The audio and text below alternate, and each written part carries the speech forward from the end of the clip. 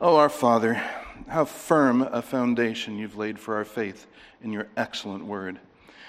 Likely we do not understand it as fully as we should, do not take the joy and confidence from it that we should, do not yield to its power as we should.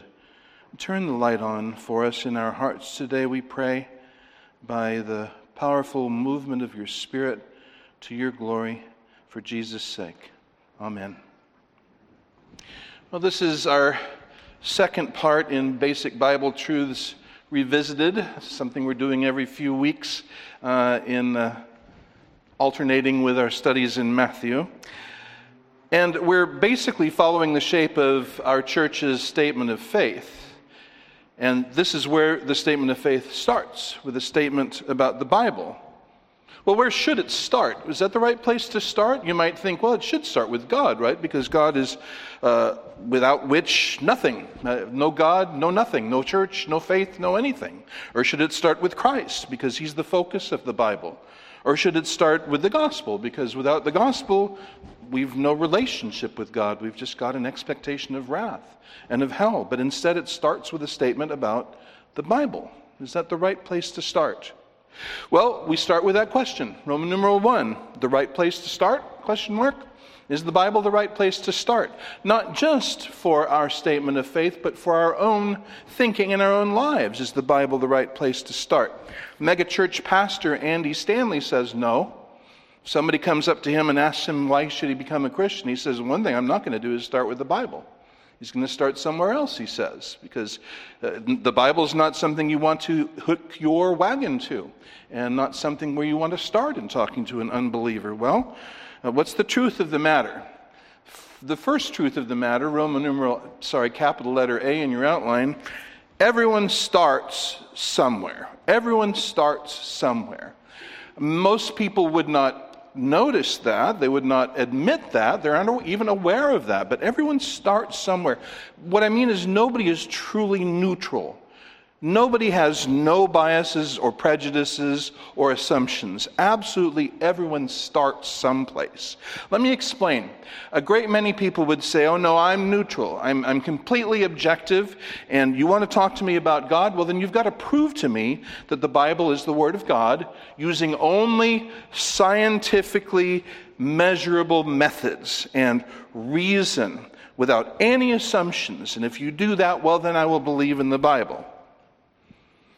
Problem with that, it assumes that human reason is king. It assumes that the only way to know truth is by reason. How do you know that?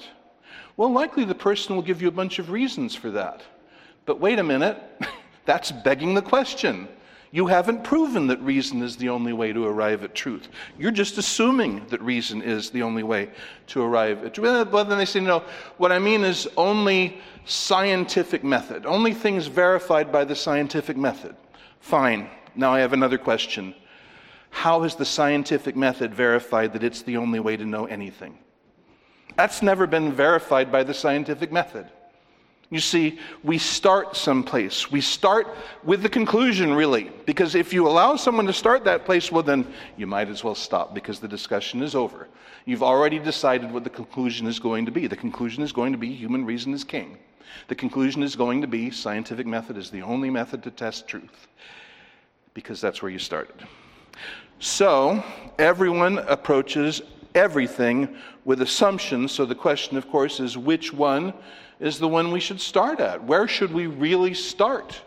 Now here I remind you of something the Lord Jesus said in the Sermon on the Mount that has many applications. Matthew 6:24, what did he say? Matthew 6:24, he said, no man can serve, because he'll either hate one and love the other or vice versa. No man can serve two masters. Well, that has many applications, and this is one of those applications. You can't have two starting places. You can't have two ultimate truths. There isn't a possibility to have two most important things. There can only be one most important thing, only one starting place. So what does the rationalist often say? Well, I believe that only reason is king, because that's what Richard Dawkins says, or some authority. But wait a minute. If you believe that because Richard Dawkins says, then that's not where you start. You're starting with him. You're starting with a respect for experts or something like that. If you say, I believe this because of this, well, the because of this is what is your real ultimate starting place. Reason isn't the real starting place in that case. This authority who told you that reason is the only starting place is the only starting place. And without him, then you've just got the assumption that human unaided reason is the only place to start. And you assume that, well, then there's no point talking about a word from God, because you've just excluded it by your assumption. But now here many Christians would come in believing that they're saying the right thing, but really destroying their own witness, destroying their own case, sawing the tree out from under them, or the branch that they're sitting on at any rate. They'll say, well, I start with the Word of God because that seems the most reasonable to me. Or I start with the Word of God because of all these evidences that point that way. Or I start with the Word of God because that's what my church teaches. But you see, in all of those, you're not starting with the Word of God. You're starting with reason, you're starting with evidences, you're starting with an assumption of the authority of the church. So this is something we really have to think hard about. Do you really start with the Word of God? Well, where should we start? Now, here's the unassailable fact of the matter, letter B. God says where to start. This is not something the Bible does not speak to. It's something to which the Bible directly speaks. God says where to start. He says it, for the simplicity's sake today, we will see that he says it by description and he says it by prescription. Let me show you what I mean. Number one, he says by description. All you have to do is turn to the first chapter of Genesis, one of the easiest books to find, so join me there. So Genesis chapter 1, and we have our first example, and that first example is Adam. That's nice. You just have to put two letters in that blank. A-D, Adam. Genesis 1:26 through 28. We'll lift out part of it. Verse 26, then God said, let us make man in our image, according to our likeness, so that they will have dominion over all of the animals in creation. Then verse 27 says God did do that, created man in his image. Now focus on verse 28. God blessed them, and God said to them, be fruitful and multiply and fill the earth and subdue it. So the first voice they hear is the voice of God speaking the words of God. The first voice they hear is the voice of God speaking to them with the authority of God as Lord. You read the same thing repeated in tight close-up in chapter 2 when God creates Adam. The first voice he hears is the voice of God. So that is literally where our race started its thinking. Because Adam is the head of our race. He's the first man. And he started his thinking hearing the Word of God. The Word of God who came to him, telling him who he was and what his place in creation was and what his reason for existence was. Now, are these questions that still concern us today? Who are we? Why are we here? What's our purpose for life? Well, all of that came to Adam from the Word of God, starting with the Word of God. God, his creator, spoke words to him that conveyed those truths to him. And so those words come and convey God's will, God's wisdom, and also God's lordship, because these words come to Adam with the authority of God. God does not say, now, of course, I know before I say anything, I need to perform some magic tricks, or I need to lay out some philosophical proofs or something like that. No, God simply comes up as God and speaks as God, and his creature hears him as God. And everything goes great as long as he does that. But then there's chapter 3, something for another sermon.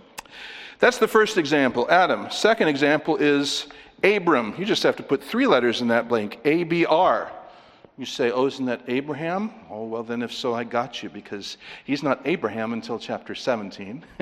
And we're looking at chapters 12 and 15, and I mean to be accurate. So, Genesis chapter 12, you're near it. Turn to it. Genesis chapter 12, we've read something of the genealogy of Abram. And then we read, and Yahweh said to Abram, go forth from your land and from your kin to the land where I will show you. And then he makes a series of promises to Abram. And then in verse 4, so Abram went forth as Yahweh had spoken to him. Look at that, that bracketing there. Yahweh said to Abram, go forth from your land. So Abram went forth as Yahweh had spoken to him. So again, God takes the initiative. God, as it were, parts the curtain and speaks to Abram. Abram does not discover God. He does not reason his way to God.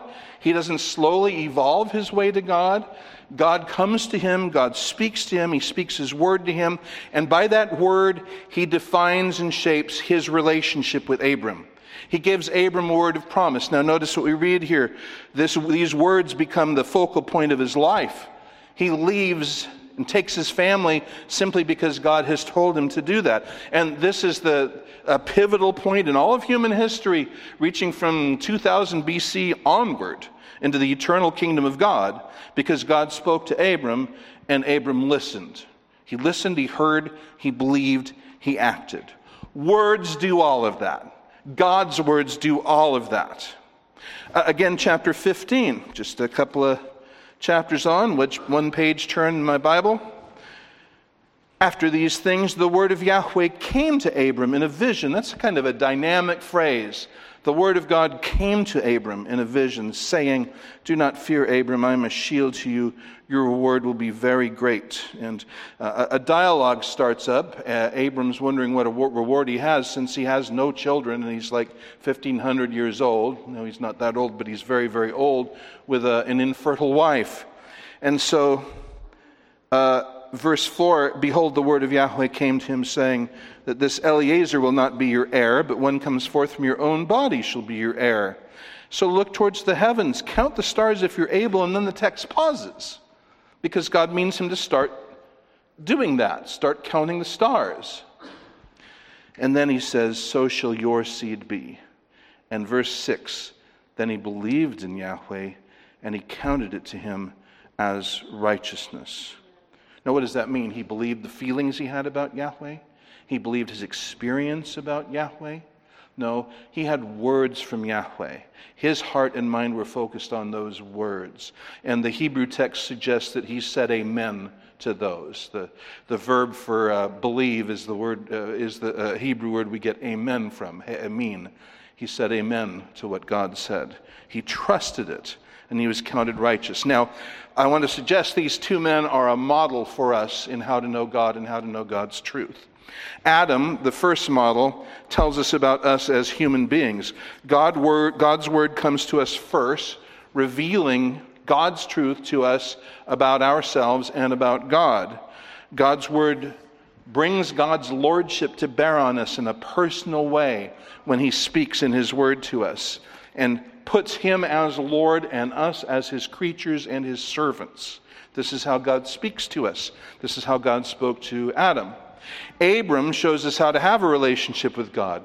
God initiates the relationship by speaking his word. We don't have any suggestion that Abram was looking for God or searching for God, or certainly not reasoning his way to God or reading philosophy books about God. God comes to him and speaks words to him. Abraham, as far as we see, Abram does not have a surge of feelings or emotions and put his trust in those feelings or emotions.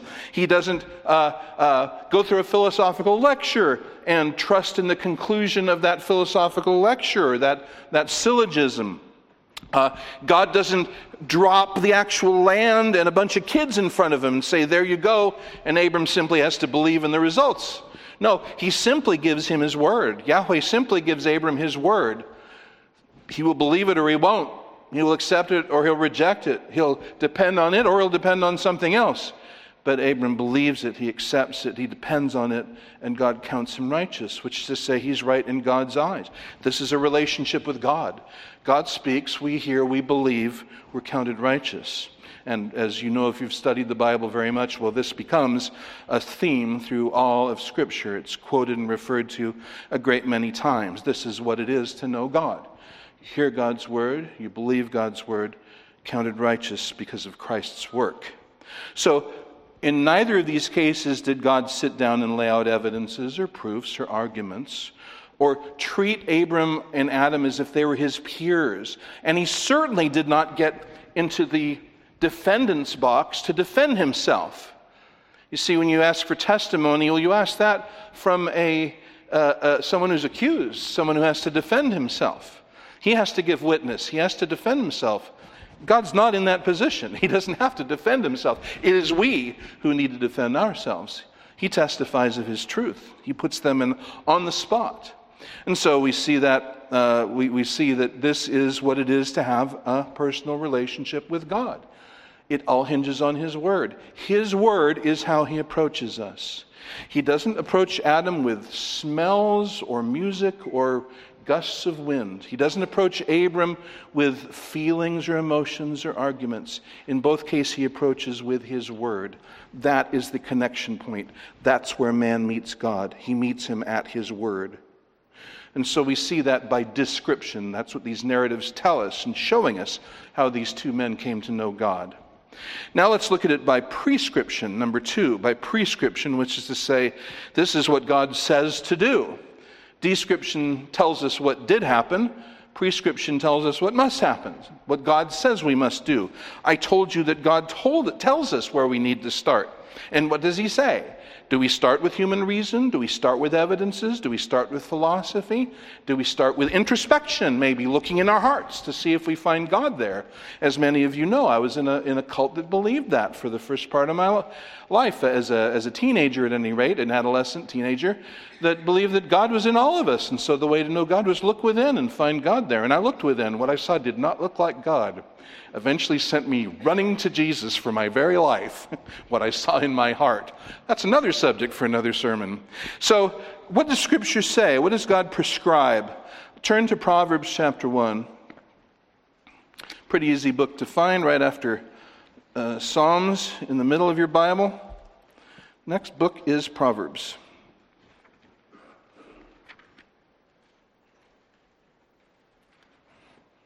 So the introduction to the book, identifying the author and purpose of the book, is the first 6 verses. And then he announces the theme of the book in verse 7. The fear of Yahweh is the beginning of knowledge. Ignorant fools despise wisdom and discipline. Now just note that right there. I'll leave that hanging there for a second. But the text says, we've been asking the question, where do we start? Wouldn't it be lovely if we had a Bible verse that told us exactly where to start? And my question to you is, what's this, if it's not that? The fear of Yahweh is the beginning of wisdom.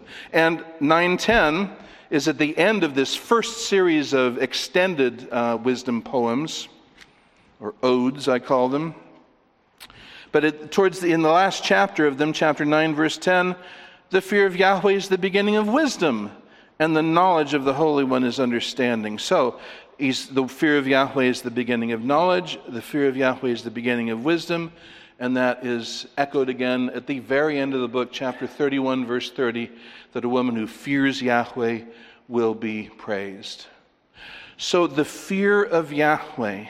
And what is the fear of Yahweh? It's not primarily an emotion, although if one knows the God of Scripture and is not awed and awestruck before him, there's something really wrong in the way we're seeing God.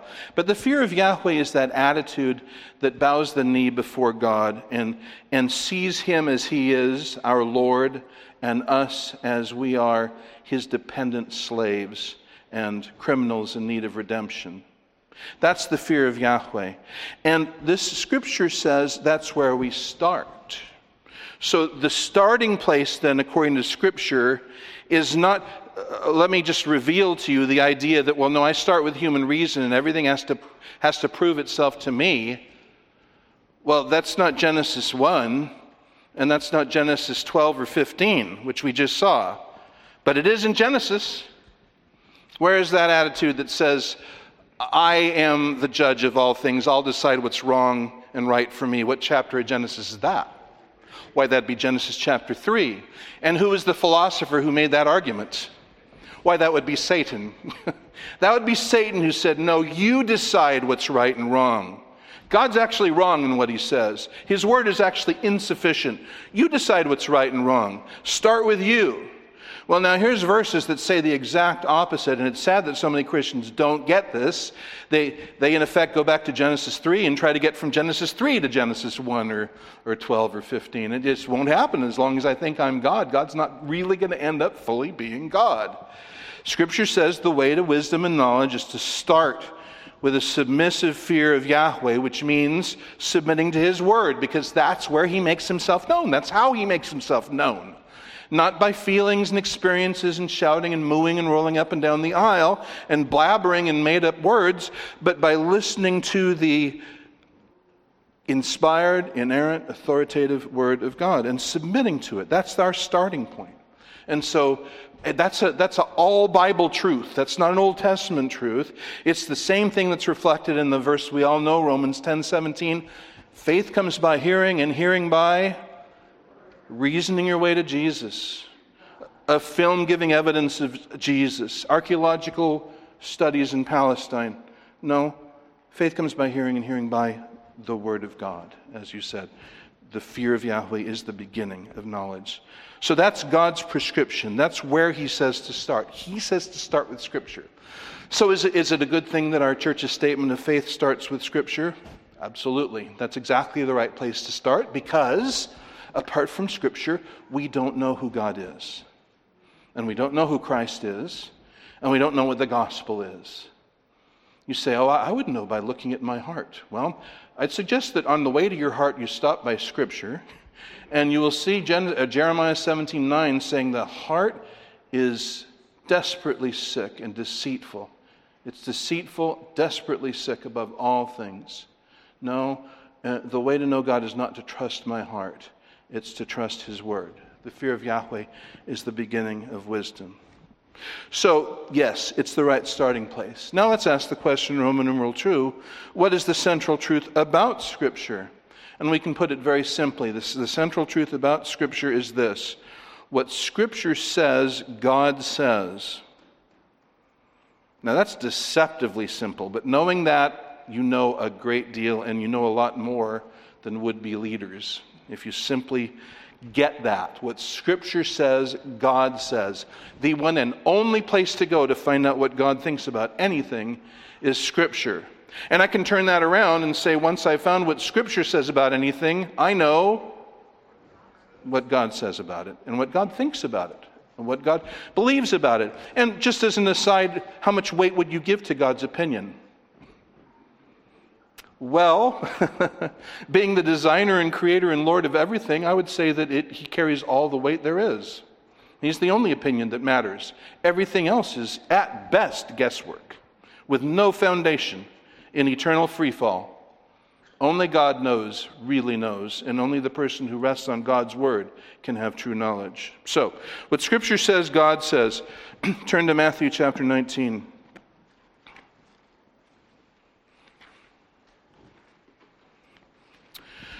So some Pharisees come to Jesus testing Him.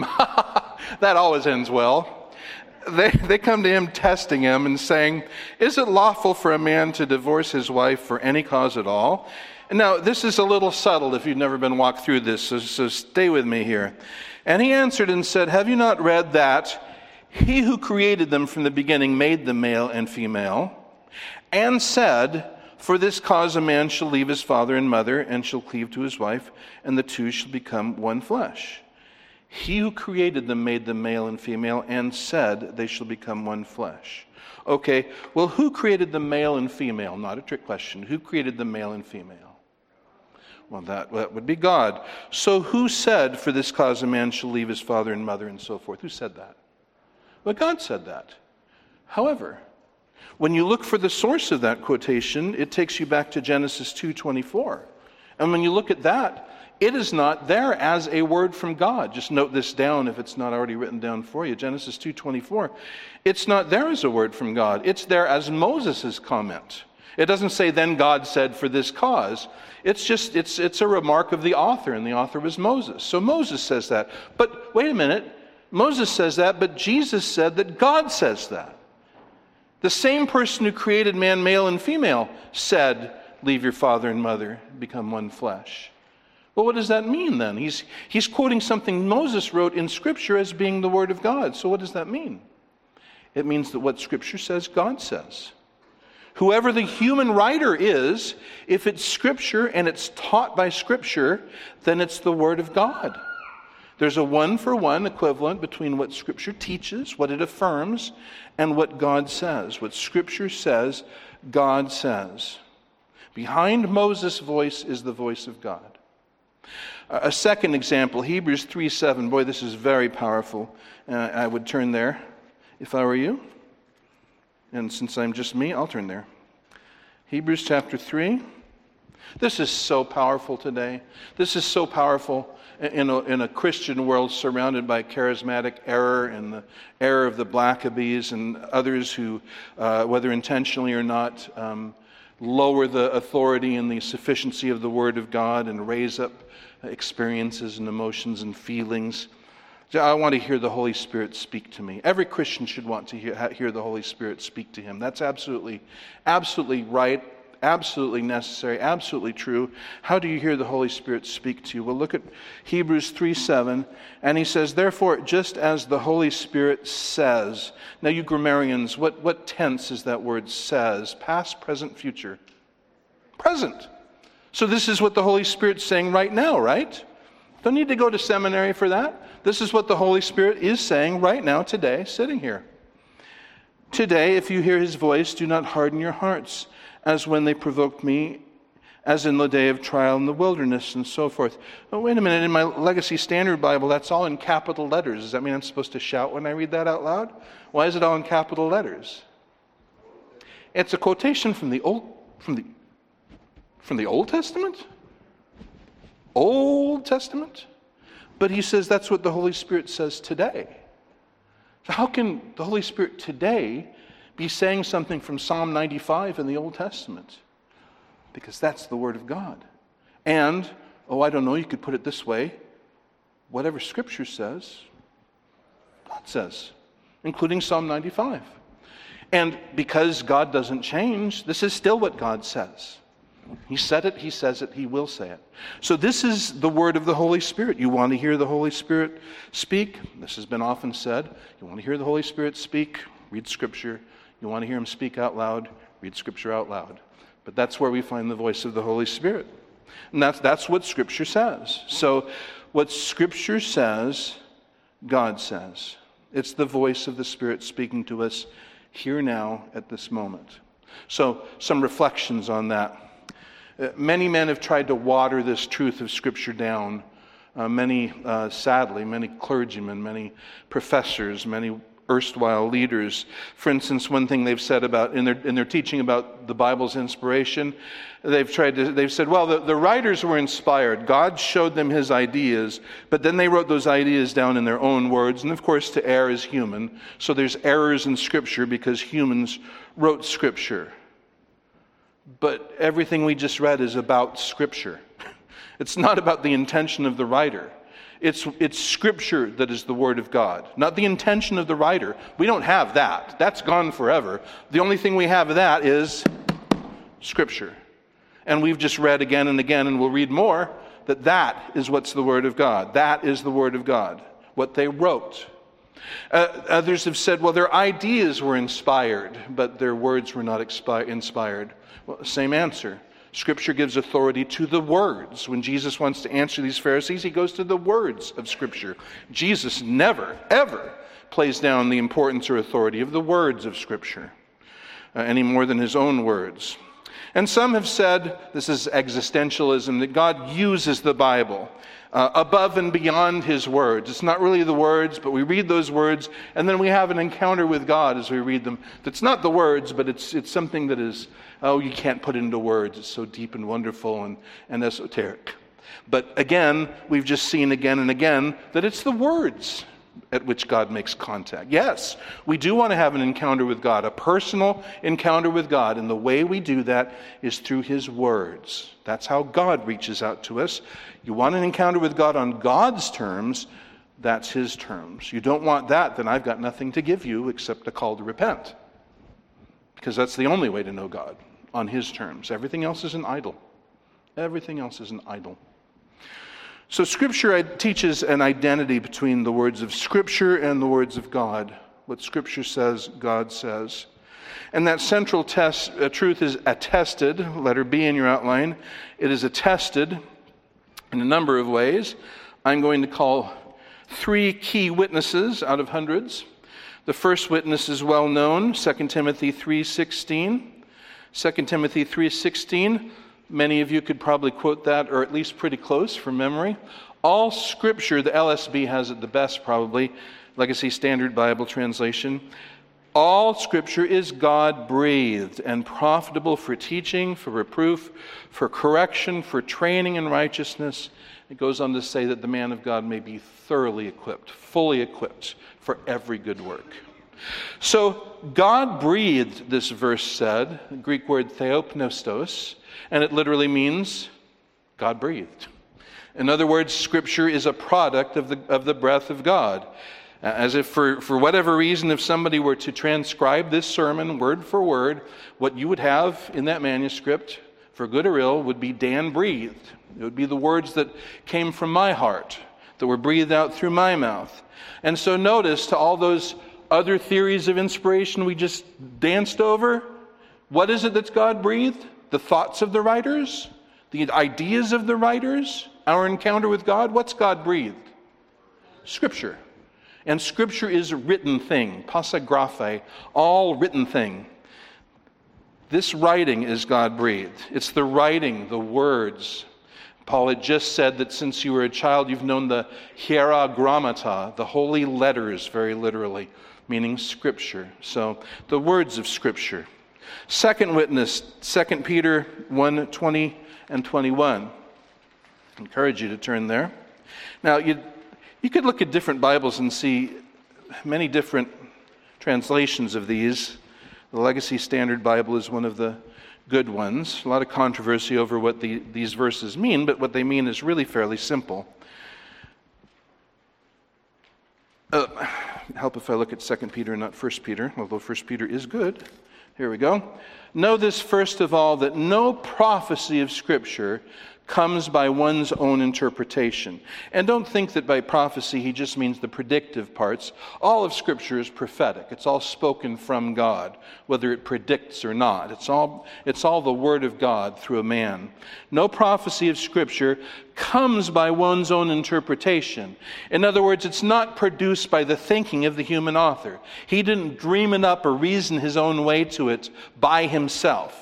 It doesn't come from human interpretation or untangling or unwrangling. Verse 21, for no prophecy was ever made by the will of man, but men being moved, or more literally carried by the Holy Spirit, spoke from God.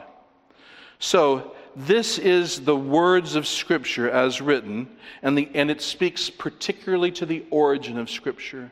And the origin of Scripture ultimately is not the thinking of the writer. God's Spirit shines through the word and thinking of the writer like the sun shining through a beautiful stained glass window, to borrow an example that a great theologian named B.B. Warfield used. But God constructs that window so that what he says through that human author is exactly his word and what he wants to say. They're not robots, but they are servants of God. And the words they choose and the thoughts they have are results of the carrying of the Holy Spirit, so that, what does Peter say? What did they do? Men being moved by the Holy Spirit did what? Spoke from God. So this isn't about the interpretation, but it's about the origin of Scripture. It has its origin not in human untangling, but in the ministry of the Holy Spirit, carrying the writers so they spoke God's word. Now, my third witness is a strange witness. I suppose if we were in a courtroom, I would have to call this a hostile witness. We go to Genesis chapter 3.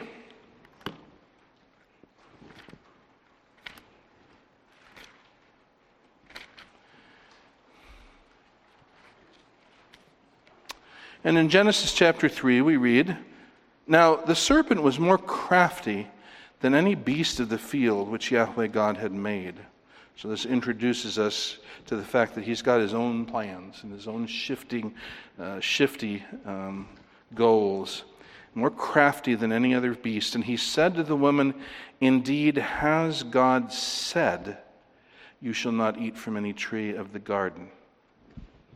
So now, a general who wants to win a war, where is he going to concentrate on his heavy artillery? Where is he going to concentrate his heavy artillery? The place that's going to do the most damage, obviously, and it might very well be a supply line or something like that, but he doesn't want to just waste all of his artillery picking off individual soldiers. He wants to do something that will do the greatest damage.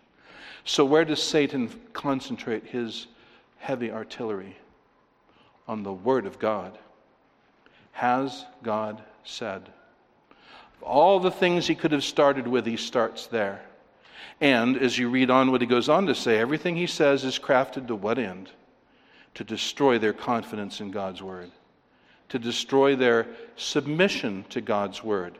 And yes, you could say, and you'd be absolutely right, that he slanders the character of God, the goodness of God, the love of God, the wisdom of God, even the truthfulness of God. He does all those things. But how does he do it?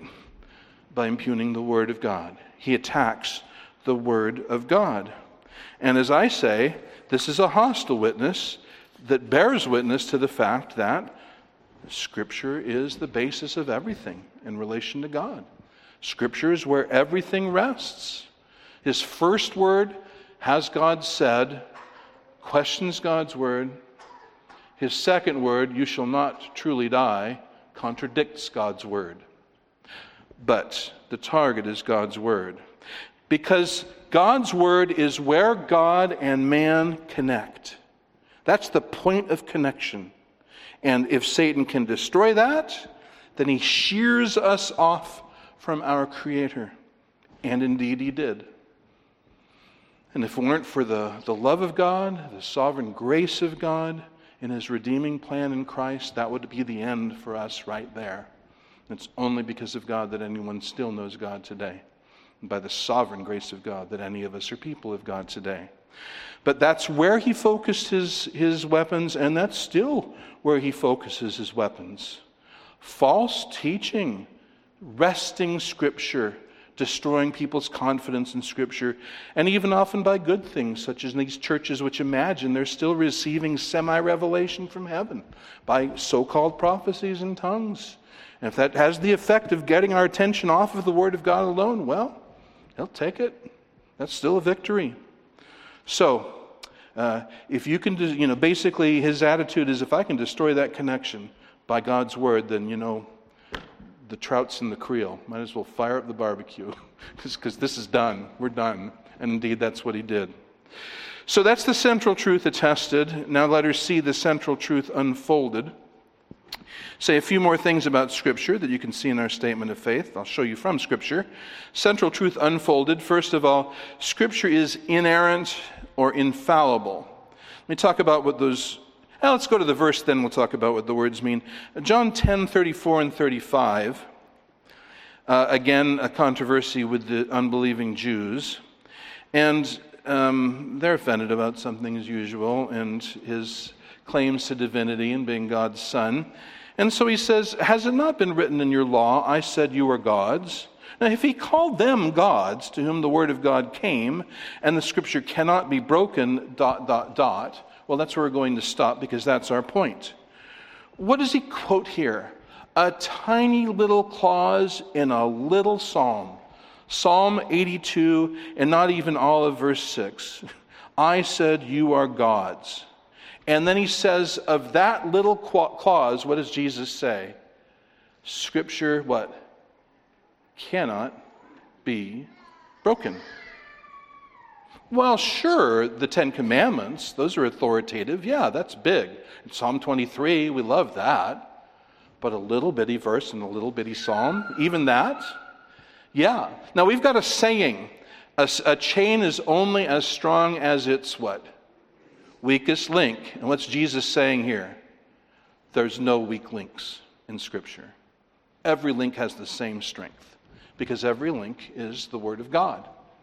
And so it cannot be broken. Why can't it be broken? Because it's the Word of God. So, God cannot lie.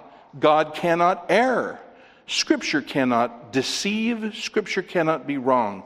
It's just as simple as that. If you say the Bible is God's word, then you must say that it is inerrant and infallible. Unless you can imagine saying, sure, it's God's word, but it still might be wrong. By what authority? By what superior authority? What authority superior to God are you going to bring in to show that God erred? If it's the word of God, it can't err. And that error, that's what those words are. Inerrant, meaning that it is free from error. Now, Scripture has errors. And before you run me out of the church, what I'm saying is, it has Satan saying, you shall not die. Is that an error? Well, that's an error. It's in Scripture. But does Scripture teach it? No, it does not. The fool said in his heart, there is no God. That's in Scripture. Is that an error? It's an error, but Scripture doesn't teach it. That's what we need to say. Scripture teaches only truth. It teaches no errors. In any part of Scripture, it teaches no errors. And some people have actually, in the history of this doctrine, trying to water it down, they've fled to the word infallible. They think that is a better word, because to them they think, well, that means it might have errors, but it's a good source of doctrine and morals. But the trouble is the word infallible means incapable of error. If anything, it's a stronger word. And it's true. Scripture is both. It doesn't contain any errors, and it can't contain any errors. And when I say contain, it can't teach any errors, because it is the Word of God in everything it teaches. So, it's inerrant and infallible, John 10:34 and 35. It's also morally binding. James 4:17, hear this word. Therefore, to one who knows to do the right thing and does not do it, to him it is sin. Have you ever thought deeply about that verse? I would encourage you to. To him who knows the right thing to do and doesn't do it, to him it is sin. So you hear a word from God and you know what God thinks about any given thing. And let me just say as an aside, everything in Scripture is a commandment. What?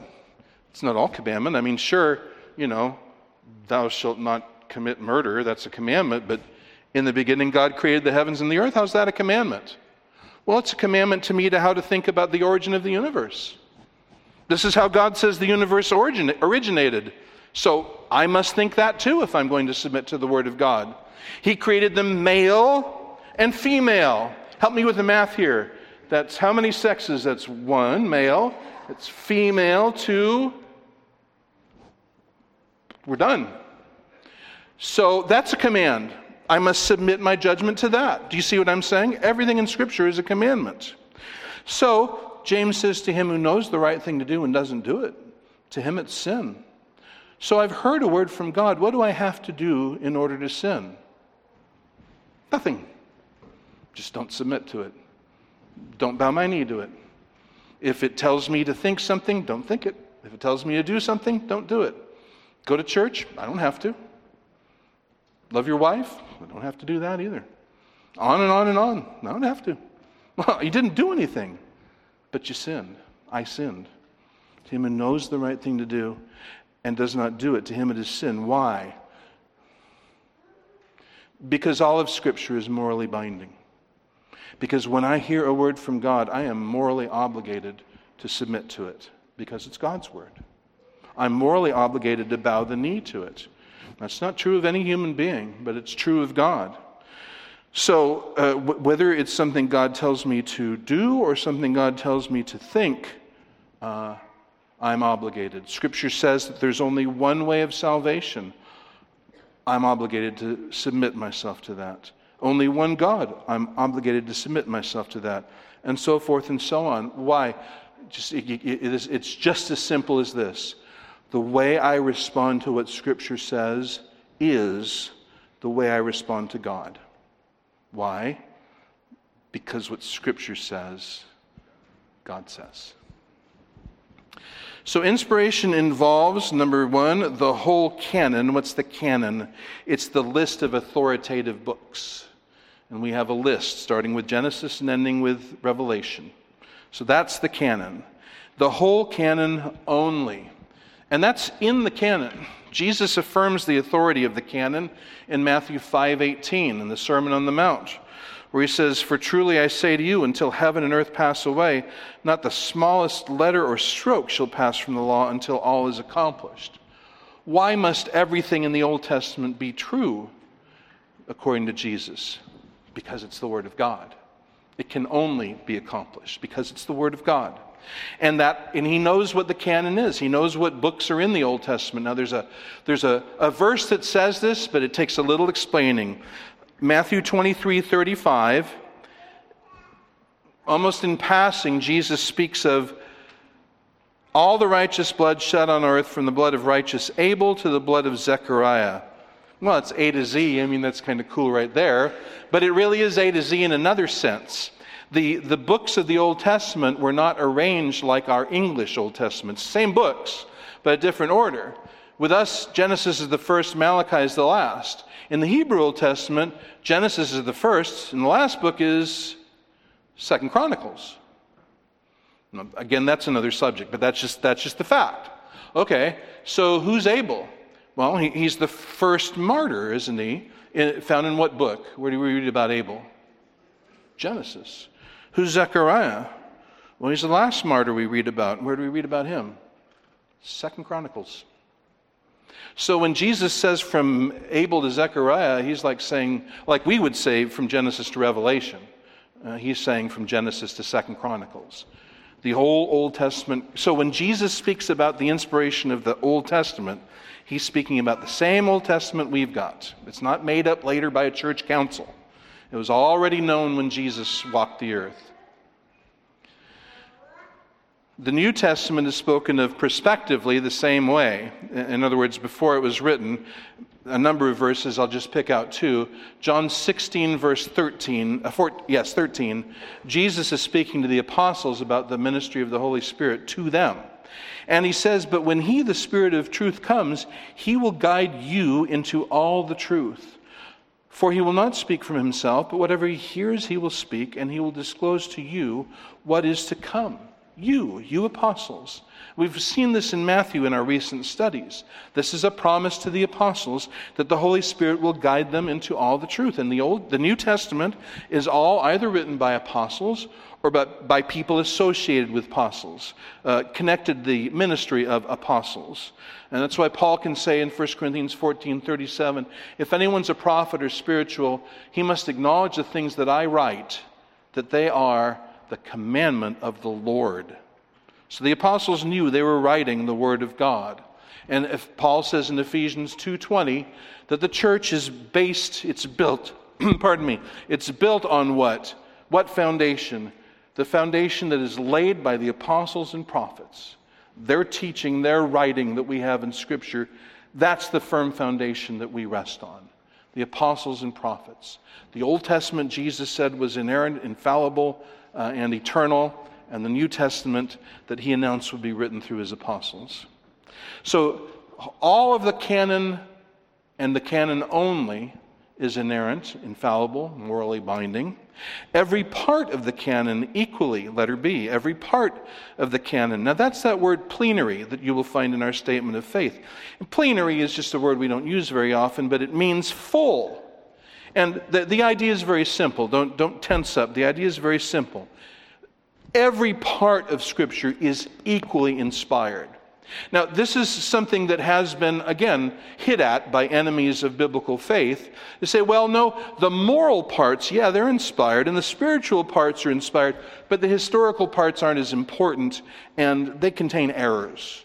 Numbers, and of course the creation account, and the flood, and all that stuff. A bunch of errors there. Now, there's two troubles with that. Oh, no, there's just many, many troubles with that. But two I'll mention. The one, just by the way, is that all of those spiritual and moral truths are built on historical events in Scripture, like the gospel, for instance. What does the gospel rest on? The history of what Jesus did on the cross. If he didn't die on the cross, there's no gospel. And so that's one. But then the other is that Scripture simply, every part in Scripture is treated equally as being inspired by God. Just go to Jesus' answer to the Pharisees. When they ask him about divorce, what does he do? He goes back to Genesis 1 and 2, literally interpreted as being the creation of man and the creation of marriage.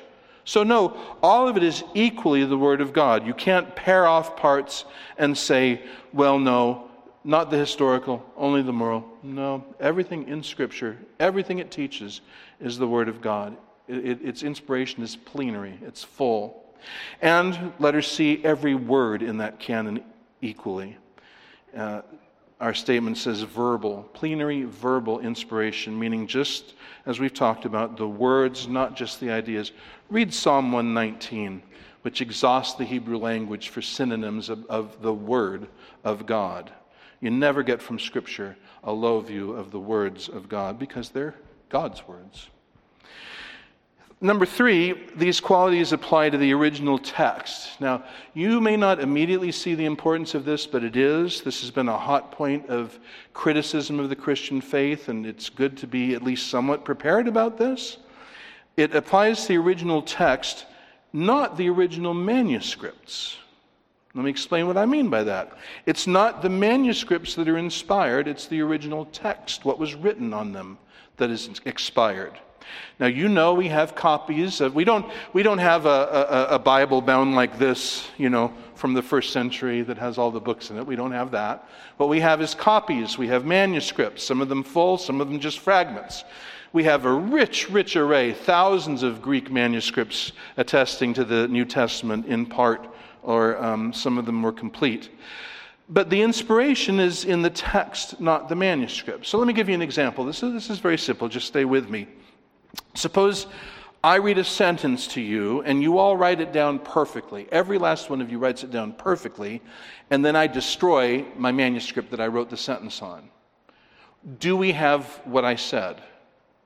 Well, yes, we do. We don't have the original manuscript, but we've got it in everything you copied.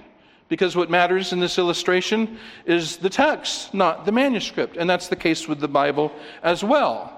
So, suppose I read to you a sentence from my sermon notes, and every one of you copies it faithfully, but there's minor differences between your copies. Like, for instance, I say the word there, and some of you think I'm saying there, and some of you think I'm saying there, and some of you think I'm saying there. Because there's 3 English words that sound exactly the same. And so you have 3 different spellings among the different copies. Or I say two, and some of you think I mean two. Some of you may think I mean two, and others of you think I mean two. Because there's 3 English words that sound like two, and they're spelled in different ways. So you all have that, and then my manuscript is destroyed. I don't have the manuscript, but do I have my sermon? Yes, I do. It's witnessed among... It's contained in the copies and the notes that you made faithfully, but with mistakes, faithfully writing it down. Now, in Scripture, we have documents attesting to the text of Scripture like no other ancient document, and it's not even close. It's not even remotely close. We have testimony to Scripture unlike any other book. And the differences among them, most of them are like there, or two. They're mostly just like that. They're a letter, they're a little thing, they're inconsequential. So do we have the original manuscripts? Not yet. It'd be cool if we did one day, I'd love that. But do we have the original text of Scripture? Yes, we do. We have the original text in those copies. And does it matter if the original was inerrant? Yes, it does. Because an errant original would just give errant copies. But the copies we have are of an inerrant original, the Word of God. So we'll close with the central truth brought home from Hebrews 4:12 through 13. I'll read it and just make a few brief comments. For the word of God is living and active and sharper than any two-edged sword, and piercing as far as the division of soul and spirit, of both joints and marrow, and able to judge the thoughts and intentions of the heart. And there is no creature hidden from his sight, but all things are uncovered and laid bare to the eyes of him to whom we have an account to give. So what do we do as Christians? We examine Scripture. We look to see what is in Scripture.